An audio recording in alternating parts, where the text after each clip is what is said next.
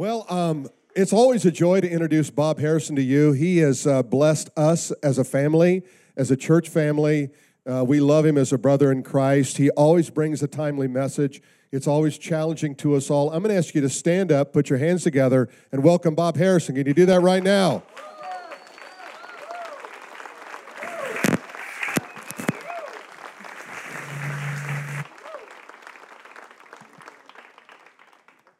Get a little personal here, Bob. Gotcha. Thank you. Okay.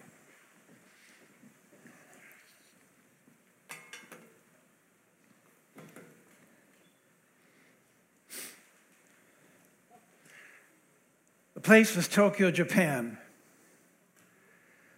The date, November the 11th, 1990. The event, a heavyweight fight between reigning champion Mike Tyson and challenger Buster Douglas. For Tyson, it was a warm-up fight, getting ready to defend his title with Evander Holyfield. For Douglas, it was an opportunity to make a name for himself. Tyson entered that fight having fought 37 previous fights undefeated. 33 of his 37 previous bouts, he won by knockouts. Douglas had already lost 4 fights. The odds in Las Vegas of Michael Douglas winning that fight were 42-1. Let me quantify that for you. That means if you would have bet $2,500 that Douglas was going to win, and he won, your payout on a $2,500 bet would have been over $100,000.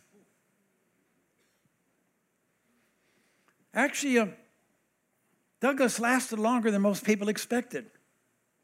He made it to the 8th round.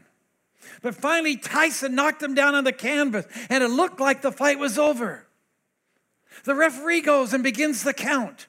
1, 2, 3, 4, 5, 6, 7, 8, 9. But before he could get to 10, Douglas staggers to his feet. He's in a daze. Tyson sees this as an opportunity to finish the fight. He rolls over to do the final punch, but before he can get to him, the bell sounds. Ends the round. Douglas came back out to the ring that next round. He was like a different person. He had energy. He had focus. He had vibrancy. He was swinging, and he knocked out Tyson and won that fight. To this day, that fight goes down as one of the greatest upsets in sports history. After the fight, a reporter was interviewing Douglas, and he asked him, "How did you become a person that was flat on your back on the canvas, facing certain defeat, came back the next round with all this energy and this focus and this vibrancy to win? What happened between the 2 rounds?" And in summary, this is what he said. He said, "My mother was my biggest fan. My mother helped me develop my career and would take me to the gyms and paid for trainers. And my mother was going to be at this fight. But my mom died 3 weeks ago. But on her deathbed, my mom said to me, 'Son, win this fight for me.'" Michael Douglas won the fight that night for one reason, and one reason only.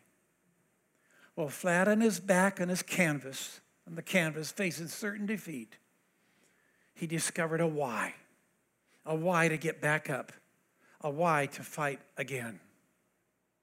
And that's what I want to talk to you about today.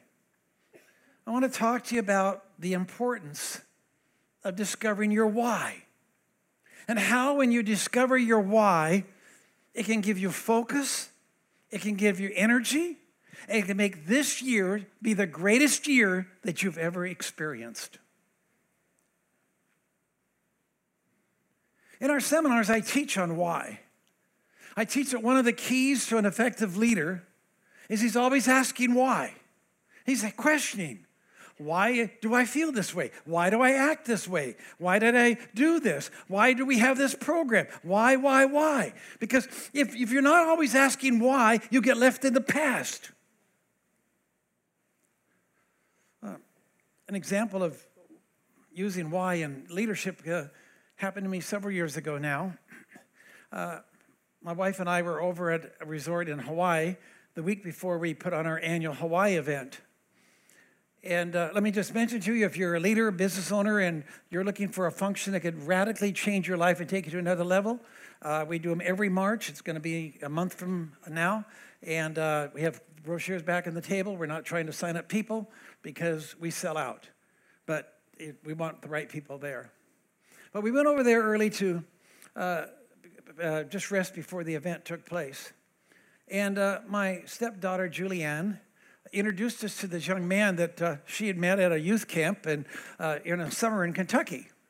And I got to visit with Adam and found out that he and a few of his friends decided that there was a demand in Hawaii for young people doing bluegrass music. And so they saved up and bought tickets and came over there to launch this new career thing. And well, quite frankly, it wasn't working out because they found out there wasn't a demand for young people doing bluegrass music there. And they were living in a tent and just really struggling. And so I found out Adam had tech skills. So I said, Adam, why don't you come over to the event and help me out next week, and I'll give you some money for doing that. He said, okay.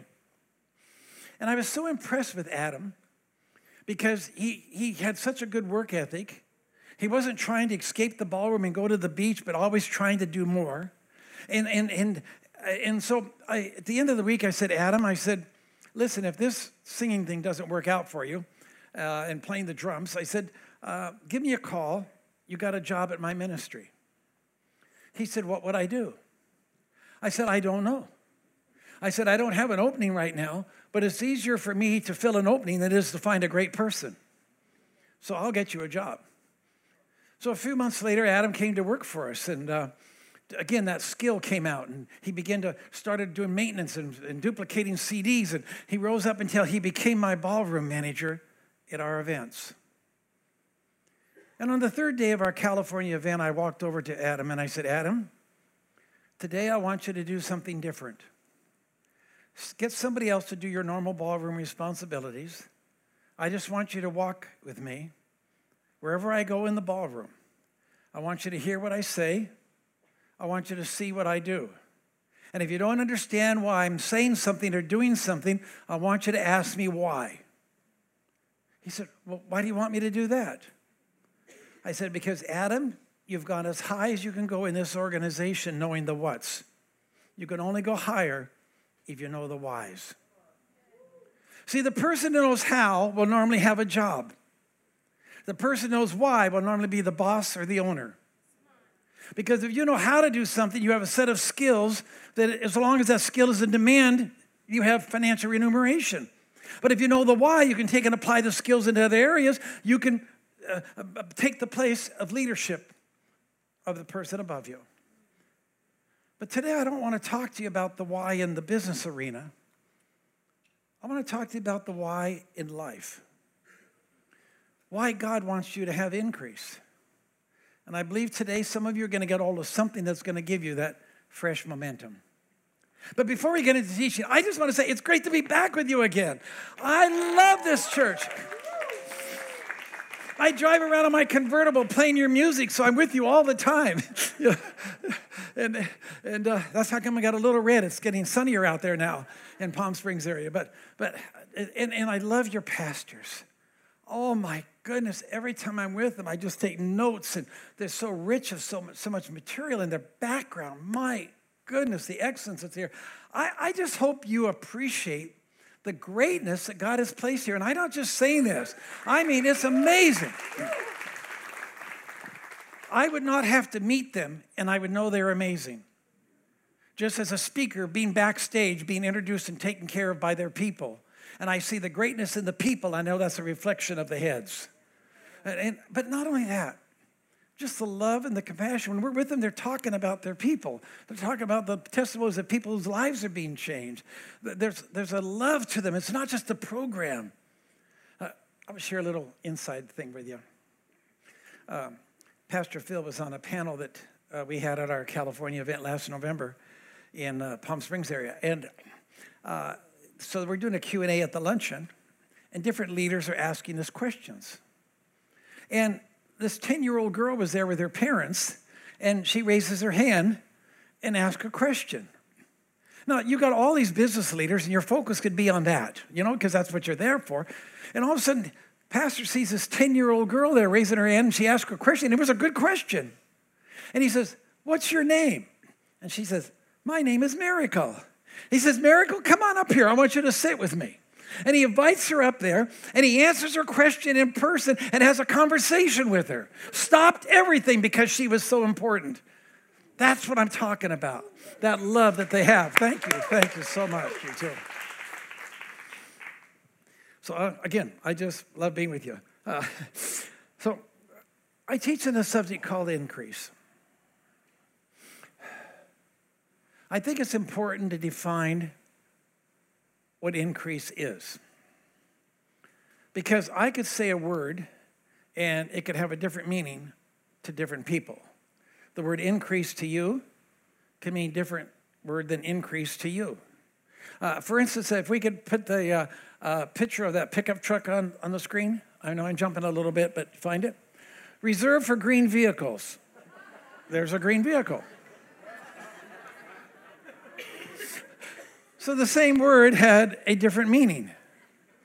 So what does increase mean? First of all, let me say increase is not a teaching about getting and making more money. Although normally people that get a hold of this teaching and get it down on the inside of them, it does affect them financially. I was just 3 weeks ago in Phoenix with a young man in his mid-30s. And he got a hold of this teaching and decided instead of becoming a drywall installer, he would start his own company. That was 2008. He started from scratch. He took me to their new warehouse and asked me to pray a dedication prayer 3 weeks ago. They're now doing $10 million in volume each year. So it does affect people financially. But it's not just about finances. It's every other area of their life. Because see, when you begin to think differently, you feel differently, and you react differently. And the problem is most people have been programmed by scarcity and lack thinking and barely get along, and I'm not going to have enough, and how do I make it?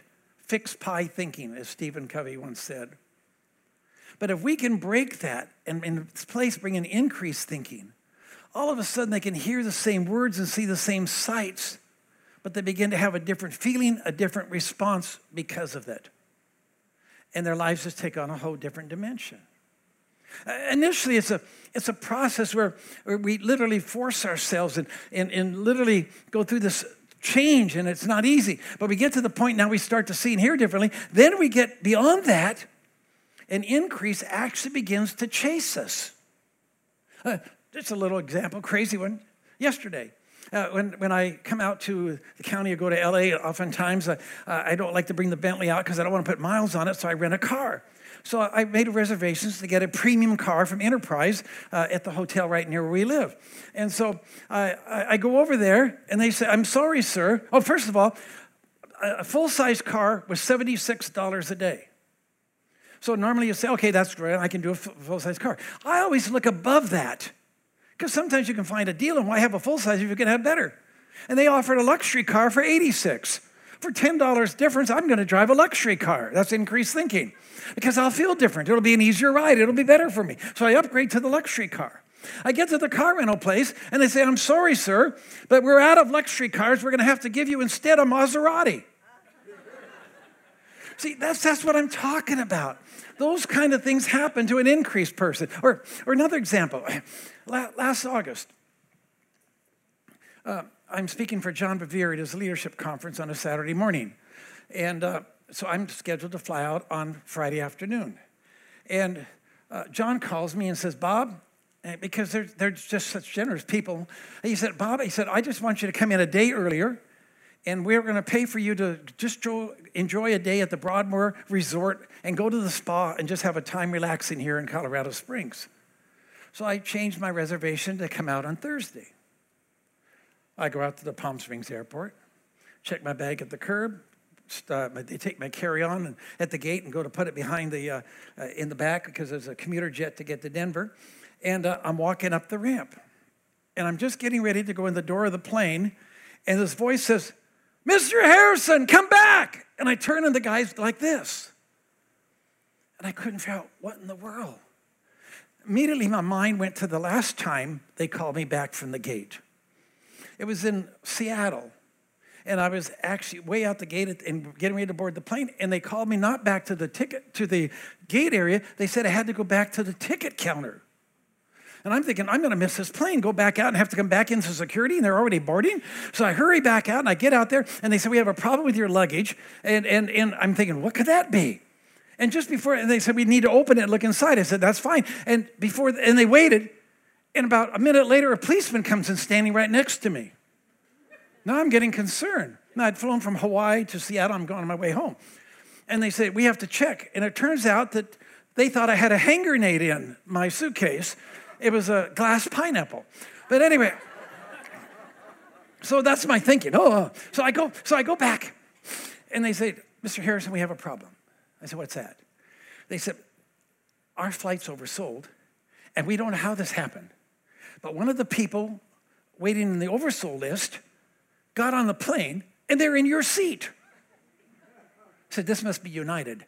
No, I'm sorry, no. I didn't know. And they said, I said, well, what are you going to do? They said, well, we're going to just go on the flight, and we're going to ask for a volunteer, and we'll get you on the plane. I said, oh, okay. I said, well, what are you going to offer the volunteer? They said, oh my goodness, it's flight time. We've got to get this plane out of here. We can't fool around with this. I'm just going to walk on and offer them $1,500 to volunteer. I said, you don't need to ask somebody to volunteer. I'm it. But then they couldn't get me out that day, so they opted to $2,000. So they paid me $2,000 to go back home, have dinner, and sleep with my wife. That's increase.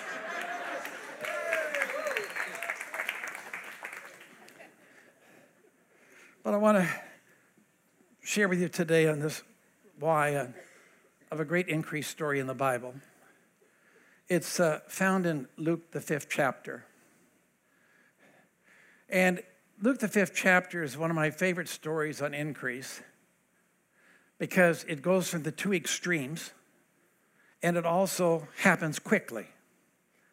If you're unfamiliar with Luke 5 at the beginning, it's a story of some commercial fishermen who did what they regularly do, and they took their boats out to get their catch. But this time when they came back, it didn't say they had a small catch. It said they had nothing. Nothing. And they're getting ready to accept that condition, and they're cleaning their nets in their boat and getting ready to go home. And Jesus comes along and challenges them to take the boat out again and to try again. Now, I don't have time to teach it to you again, but let me tell you a formula for failure. If at first you don't succeed, try again. Well, you've been taught that's a formula of success, but that's really a formula for failure. Because Jesus didn't tell them just to take the boats out again. He told them 3 changes to make and then take the boats out again. See, doing the same old thing and expecting different results is a formula for failure. But he told them to take the boats back out, and they took them out, and they had the greatest catch in history. What an incredible story.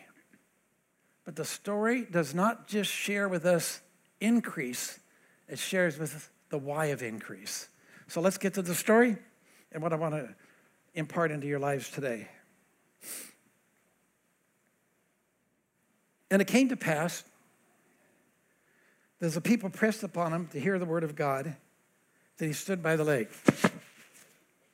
And he saw 2 ships standing by the lake, but the fishermen were gone out of them, and they were washing their nets. It's not my topic today, but there's a principle of increase here that I at least want to stop for a couple minutes to be sure that you catch.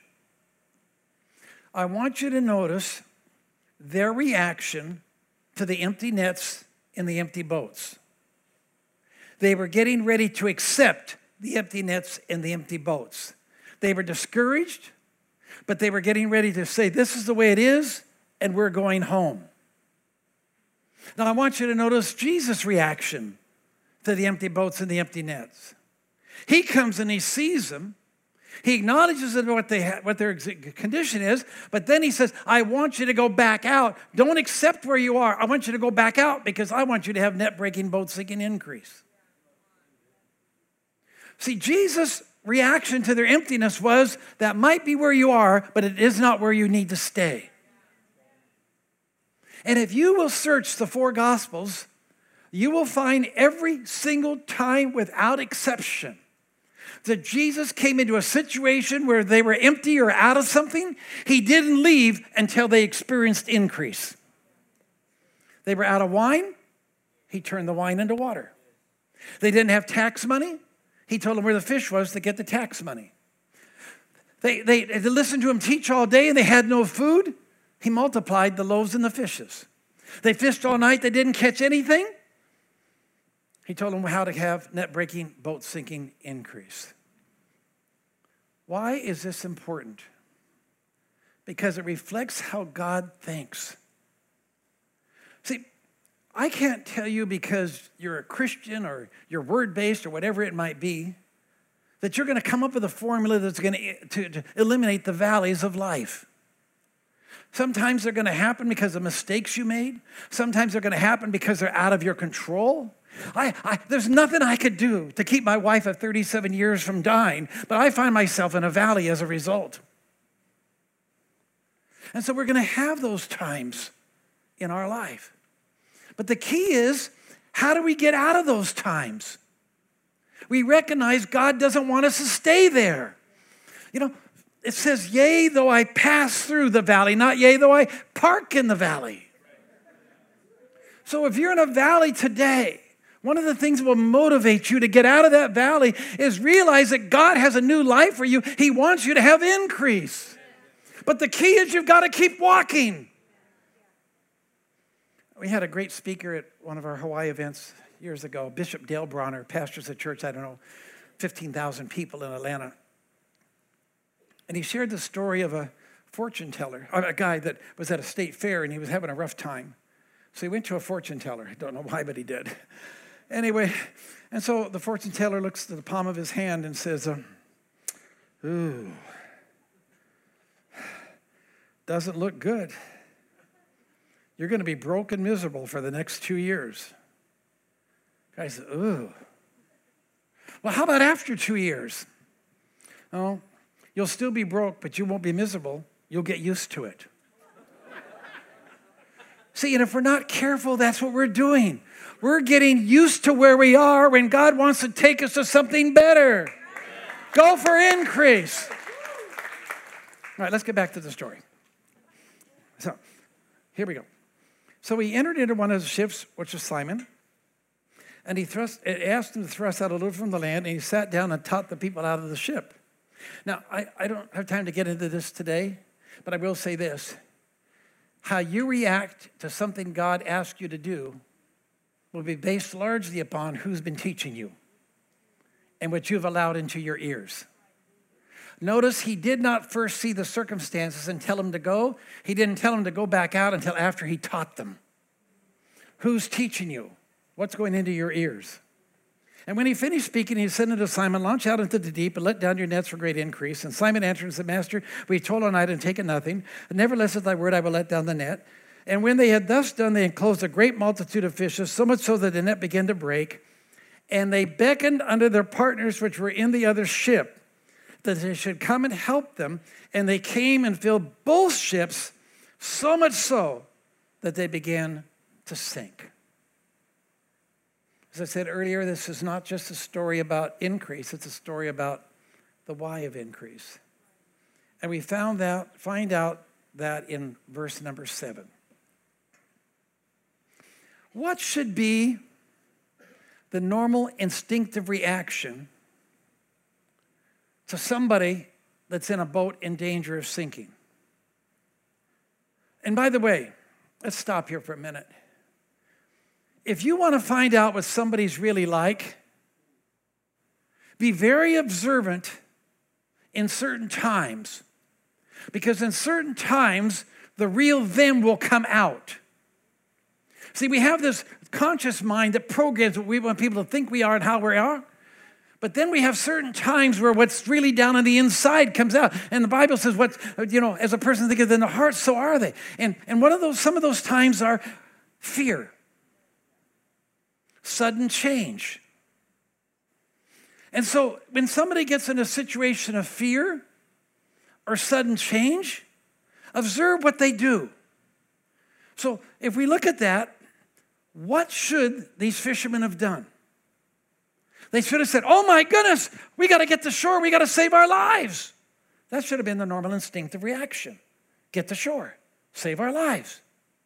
We got to get to shore to save the boat. It's in danger of sinking. We got to get to shore to get our money. Because they have a boat full of fish, that's the only potential increase. They don't get any money unless they get the boat to shore. If the boat sinks with the fish, they're broke. So everything in them should have been, we've got to get to shore. But that isn't what they did. Look what they did in verse 7. What did they do? It didn't say they looked at shore. It didn't say they tried to get the boat in. It said they looked around and found a second boat that was empty. They called that boat over, and now 2 boats are full and not one. And that's the reason God wants you to increase. It is not just to fill up your boat. It's because when your boat gets full, you can be a blessing and help other boats get full. That's what it's all about. See, increased thinkers are not self-focused. When they set their goals in January, they didn't just write down, I want to make more money, I want to do more sales, I want to get a house, I want to go on this vacation, I want to do this. They write down goals of, I want to give here, I want to make a difference here, and I want to do this missions trip, and I want to be a blessing over here. Because they realize that life isn't just about what they get, it's about what they're involved in and what they give. And when you catch this, it's life-changing. And so my challenge to you is, take this year and make this a year where you focus on how can I be a blessing and how can I make a difference. Start developing a sensitivity of looking around you and listening around you for needs and hurting people where maybe you can make a difference.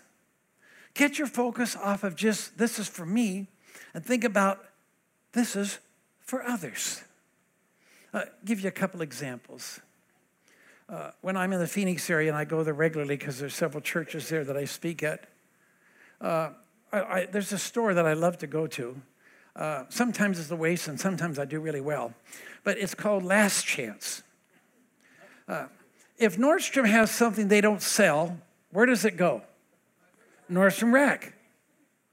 If the Rack has something it doesn't sell, where does it go?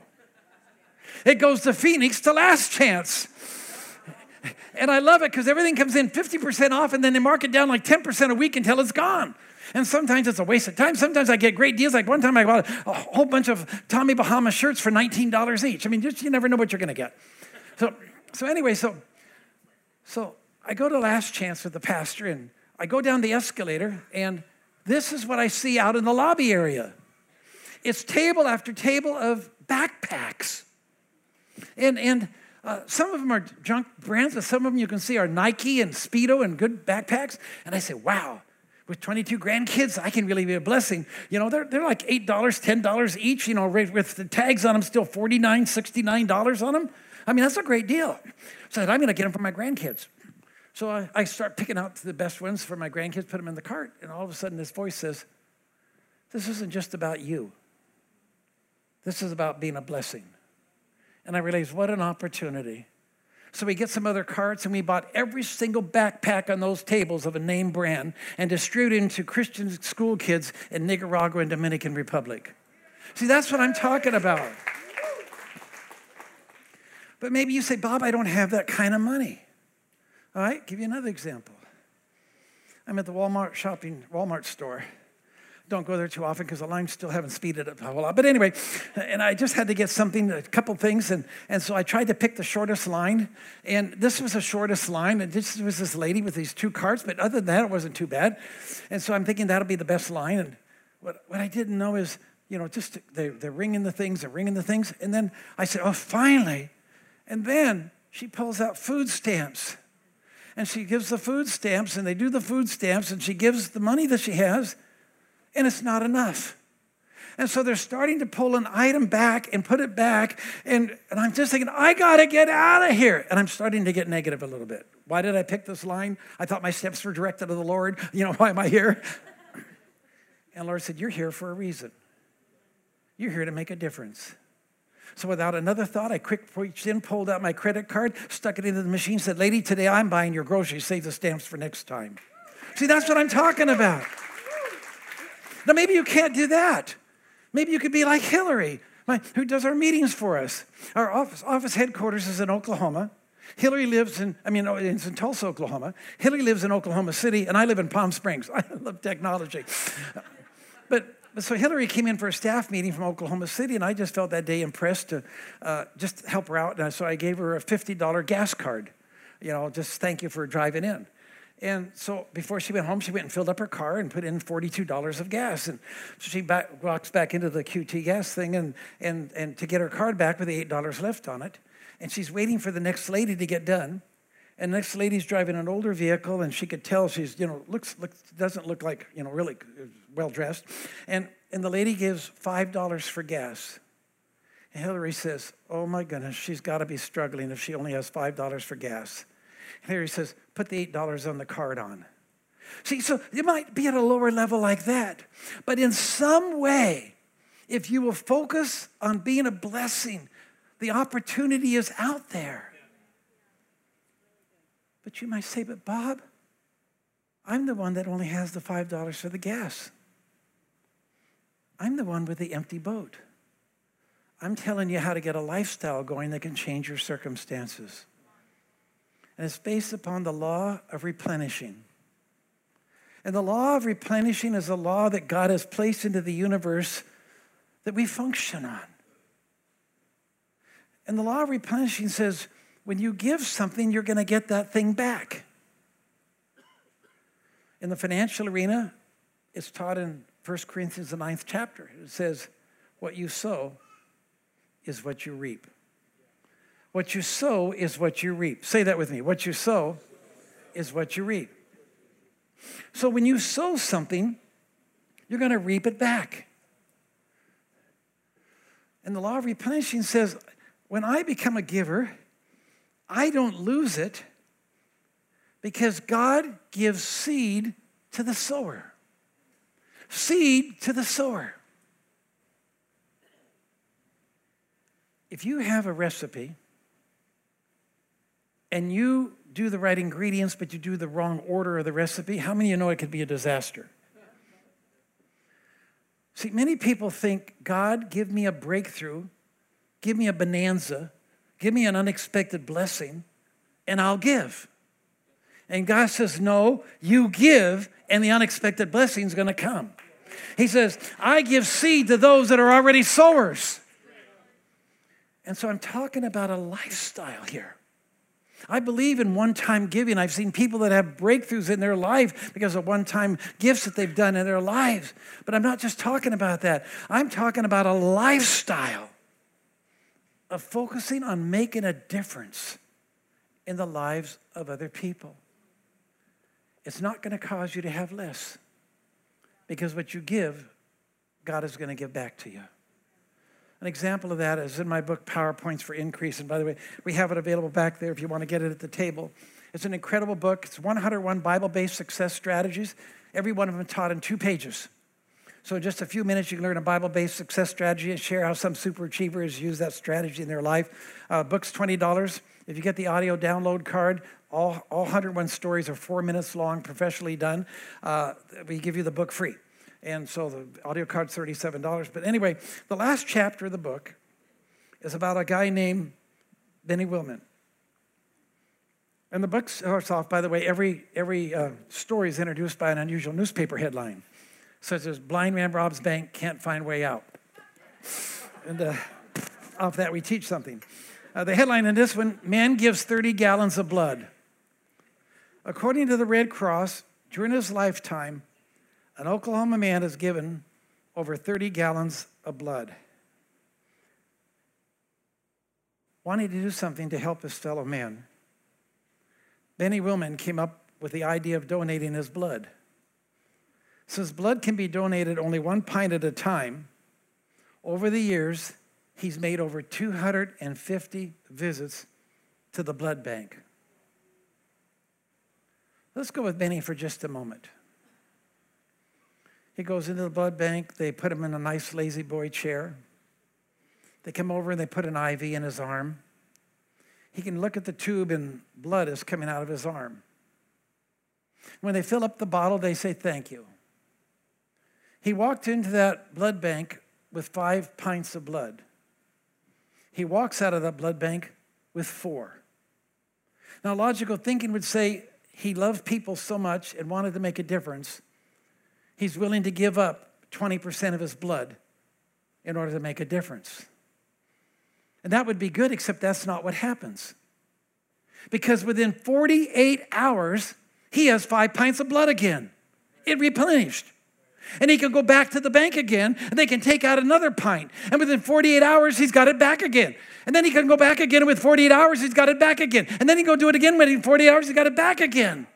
See, and that's what happens with your finances. When you make a decision to become a giver, it's not a call to have less.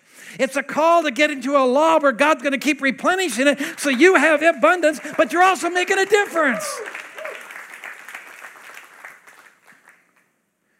But God doesn't just give it back.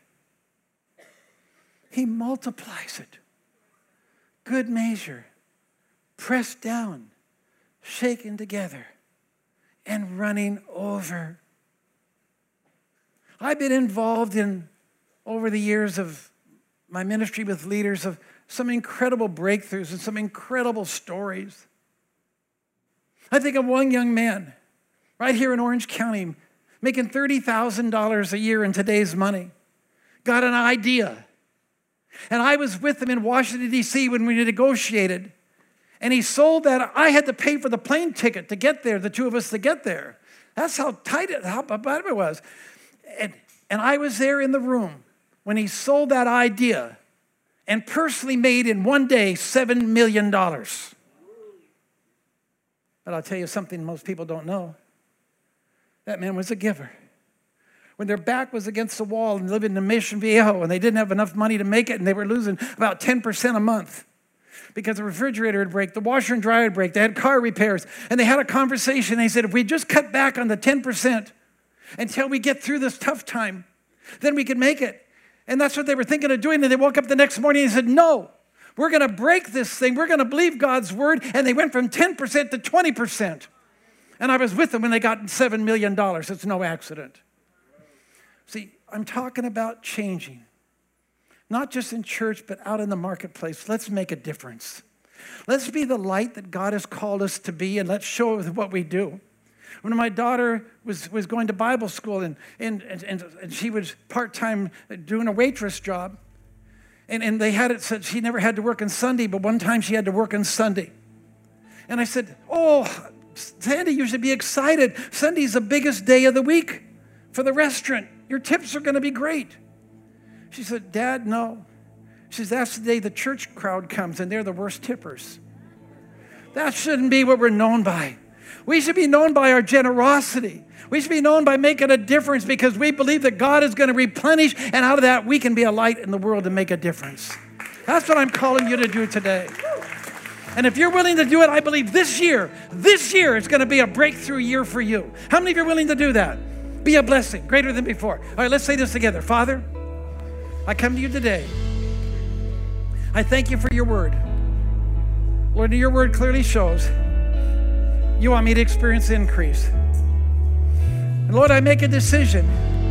This is not just about me, but my increase is about being a blessing. And so I thank you now, and I praise you for the unexpected increase that's coming my way. Now thank you for that increase. Lord, we thank you for that. We praise you for that. We thank you for that. Glory to you. Turn to church right here and you say, I'm believing for increase. I'm believing for increase. I'm believing for increase, George. Yes, increase. Let me just mention to you before I wrap up that we have some resources out at the table. I'm not here to take anything from you. I'm seeding today into your lives. If you've given an offering or whatever you do, that goes to our ministry. It doesn't go to me. But we have resources there that could change your life. When I'm around these leaders that have had these kind of great stories, some of what I've shared with you, one thing in common of every one of them, they made an investment and drove around with me. And they listened to more of this kind of teaching. So if you're interested in getting more increased material and you haven't done it before, I'd recommend our School of Increase. It's 6 different seminars we have on the subject of increase: defensive mindset, abundance seeking mindset, flourishing in life's desert seasons, time increase, how to get rid of time wasters, strategies for increase, and breaking free from the bondage of debt. And this sells on our website for $5.95. We have it available for half price. We're giving away free deals, how to save money in everything you buy. And you can get it for 3 payments of $88. And so we do take Visa, MasterCard, American Express, cash, check, and airline first class upgrades. And I want to give this to you. I think this would be a blessing to you. Yes, thank you so much. Yeah, appreciate you. God bless you, man. And if you only get one series, get our series on multiplication. That's the one I'm teaching you on today. It's available back there at a discount, and make that available. I want to share this one last story with you. The Bible only talks about 2 boats. But see, I believe there are actually more than 2 boats there, but it only talked about 2 boats because the story's about 2. Because what was the purpose of them going fishing? They were commercial fishermen to get food for a city. 2 boats can't feed a city. So I believe there had to be many boats that go out, fish all night, and come back for the people to come and get fish in the market first thing in the morning. So if that was the case, then that would mean Jesus is walking by the shoreline and there's many boats there. But he's going to this boat, which means he had to walk by other boats to get to that boat. What would cause him to pick a boat? Does he pick the red boat? I mean, how do you decide what boat if you're only going to go to one boat? I think I know the answer. Because he had discernment. He walks by this boat. He said, well, let's explain it this way. Remember I shared with you, if you want to know what somebody's really like, watch how they react in times of fear, in times of stress, in times of sudden change. And what was their reaction then when they were under those? To try and share. If that's how they reacted then, that meant that it was their regular habit pattern. Because your instinctive reactions reveal to you your regular thought patterns and your regular habit patterns, which means prior to that event, they were already giving oriented. So now Jesus is walking by. He said, that's the boat of a taker. That's the boat of a self-centered person. That's the boat of a taker. Oh, there's the boat of a giver. That's the boat I want to bless because they'll make a difference in somebody else's life. And when you become a giver, God is going to walk by other businesses and other homes and he's going to say, that's the one I want to bless because they're going to make a difference. God bless you. It's been great being with you.